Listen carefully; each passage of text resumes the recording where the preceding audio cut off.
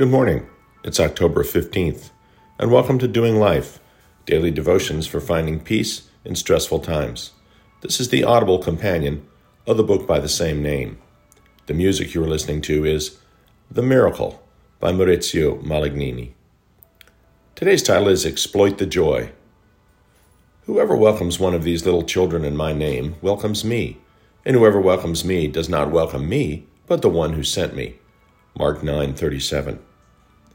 The last of my daughters to become pregnant is now expecting. The cat's finally out of the bag, so to speak, so I can mention it here, but the manner in which the cat was released is illustrative. My middle daughter and her husband decided, as many couples do, to wait until viability before they informed the world of the upcoming expansion to their family. But when they decided to tell their 8-year-old nephew Liam and 6-year-old niece Allie, the children of our eldest daughter, they made a game of it. Everyone who lives in town, Sister Kelly, husband Ian, and cousin Henry, unfortunately in Lubbock, came to Grammy and Papa's house for dinner Friday night. Sean and Allison, the expecting couple, had earlier set up a scavenger hunt for the kids. Allison even carried an untouched glass of wine when she welcomed her older sister Ashley at the door to throw her off the scent. The kids had multiple stations to find, marked with a flag, and in each was a card and an envelope with a rhyming clue, borrowed in part from Dr. Seuss. At each spot, one of the kids would read the poem out loud. Locations ranged from the big aquarium in the living room to a tall oak outside, requiring a boost for Liam to reach the card, to a window seat upstairs, and finally to the refrigerator in the kitchen. The final poem card was under the ribbon around a cake box. When the kids opened the box, there was a final note and an ultrasound picture. Needless to say, neither had any idea what the picture was of, but the note ended with, "News that will fill you with glee. Sean and Allison are having a baby."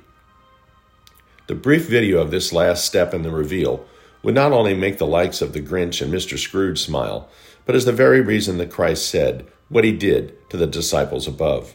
Yes, children can be noisy and hyperactive and exhausting, but they're also full of wonder and awe and joy at simple things, and all of that is infectious. At the time of Christ, and really until the last century, many societies treated children at best as insignificant, even if necessary. Quite frankly, the neonatal to childhood mortality rate was as high as 50%, and people just made more children when they didn't survive. If they did survive, they were expected to work from an early age and to remain silent in the presence of adults unless spoken to.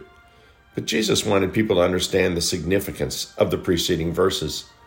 Anyone who wants to be first must be the very last, and the servant of all.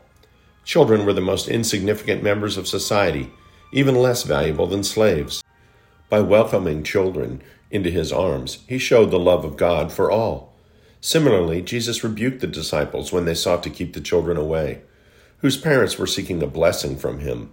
The disciples thought them a nuisance, but Christ told them they represented the kingdom of heaven. Matthew 19:13-14. Why? Because the last shall be first. But I know that's not the only reason, because I watched not just the children's faces on Friday night, but all the adult faces watching them. Children aren't naive so much as they are filled with the light of new life. Everything is new to them, and they have no inhibitions about showing the joy that discovering every facet of God's wonderful creation brings to them. You may not have children, or your children may be grown, and you're yet to have grandchildren. Or you may be of the age where even your grandchildren are grown. No matter. Find a way to suffer the little children to come unto you as well. Exploit their joy for yourself. Let them remind you how phenomenal the world is by the joy they find in things you've long since thought of as mundane.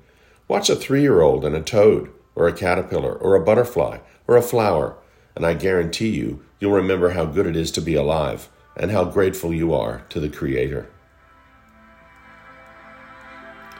Dear Heavenly Father, we love you. Thank you that you show us your love in the cycle of marriage, birth, babies, childhood, even teenagers, and finally adulthood, just to start all over again. Jesus, show us that even the least of us is not only worthy of your love, but first in the kingdom of heaven. Finally, thank you for the wonder that children demonstrate openly in the world around us. Too often the cares of this world divert us from the joy that even the simplest aspects of it hold for those who will stop and view them as a child. Amen.